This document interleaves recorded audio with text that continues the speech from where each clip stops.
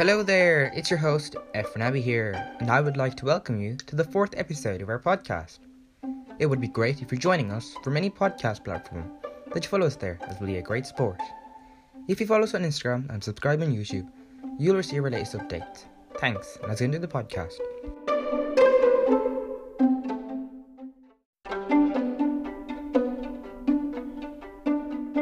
So guys, today's topic is the newly announced Windows 11. We will look into how it came to being and its differences between Windows 10. So let's get into it then. So some of you may have not heard of Windows 11. So quite simply, it's the most recent and next version of Windows software series. Also, an unexpected one for some, as back in 2015, at the 2015 Ignite conference, Microsoft employee Jerry Nixon stated that Windows 10 would be the last version of Windows. We all thought that Windows as a software will become a service from then on, but I guess Microsoft changed its mind. Anyway, things became more clear when at the Microsoft Build 2021 developer conference, CEO and chairman Satya Nadella teased about the existence of the next generation of Windows during his keynote speech. According to Nadella, he had been self-hosting it for several months. He also teased that an official announcement would come very soon.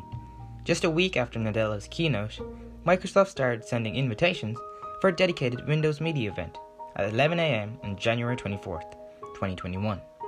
Microsoft also posted an 11-minute video of Windows startup sounds to YouTube June 10th, 2021, with many people speculating both the time of the Microsoft event and the duration of the startup sound video to be a reference to the name of the operating system as Windows 11.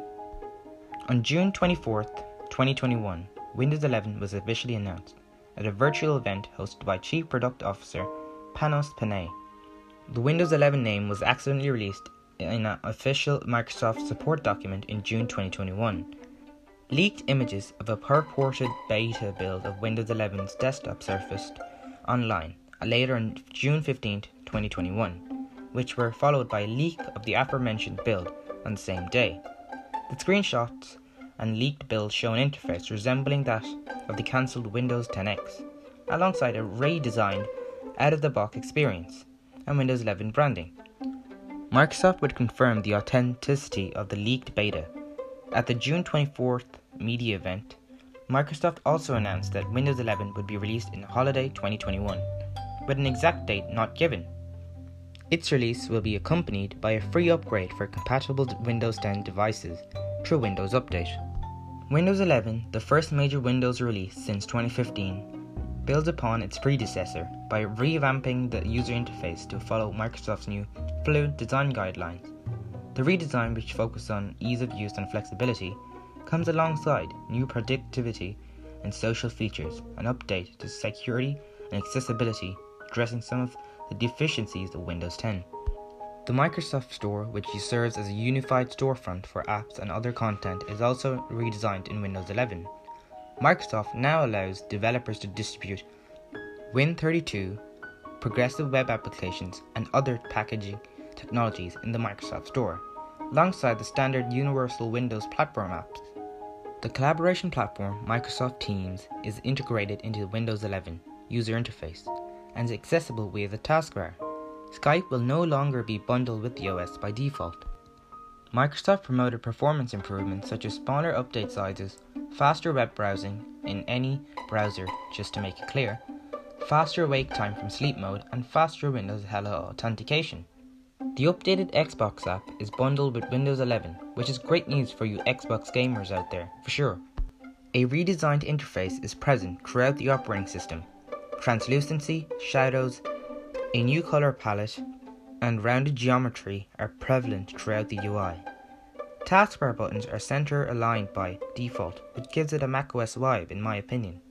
The taskbar is apparently pinned to the bottom edge of the screen and cannot be moved to the top, left or right edges of the screen in Windows 11. But to make one thing clear, the centered icons could be toggled to align to the left, so you won't totally miss Windows 10. The Start menu has been significantly redesigned, replacing the live tiles used by Windows 8 and 10 with a grid of pinned applications and a list of recent applications and documents. Windows 11 features a new font, the Go UI variable. Other changes to the system include new system icons, animations, sounds, and widgets. Much of the interface take huge inspiration from the Windows 10 X, which is now cancelled. A new design for the File Explorer and Windows Settings apps have also been previewed. Something interesting for sure is that Windows 11 will also allow users to install and run Android apps onto their device, using the new Windows subsystem for Android, WSA for short, and the Android Open Source Project, AOSP for short. These apps can be obtained from within the Microsoft Store or the Amazon App Store. This feature will require an Amazon account, Microsoft account, and a one-time install for Windows Amazon App Store client. Users can also install Android apps through any source using the Android Application Package, or APK, file format. Moving on to security, as a part of the minimum system requirements, Windows 11 only runs on devices with a Trusted Platform Module 2.0 Security Coprocessor. According to Microsoft, the TPM 2.0 coprocessor is a critical building block for protection against firmware and hardware attacks. In addition, Microsoft now requires devices with Windows 11 to include Virtualization-Based Security, or VBS, Hypervisor Protected Code Integrity, HVCI, and Secure Boot, built in and enabled by default. The operating system also features hardware-enforced stack protection for supported Intel and AMD processors for protection against zero-day exploits.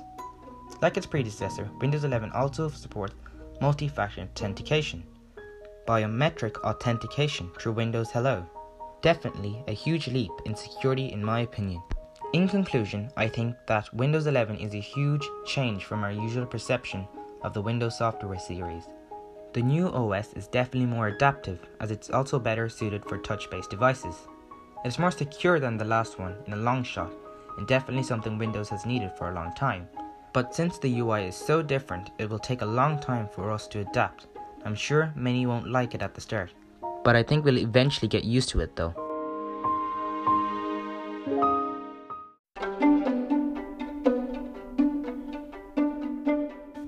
So guys, we've reached the end of today's podcast.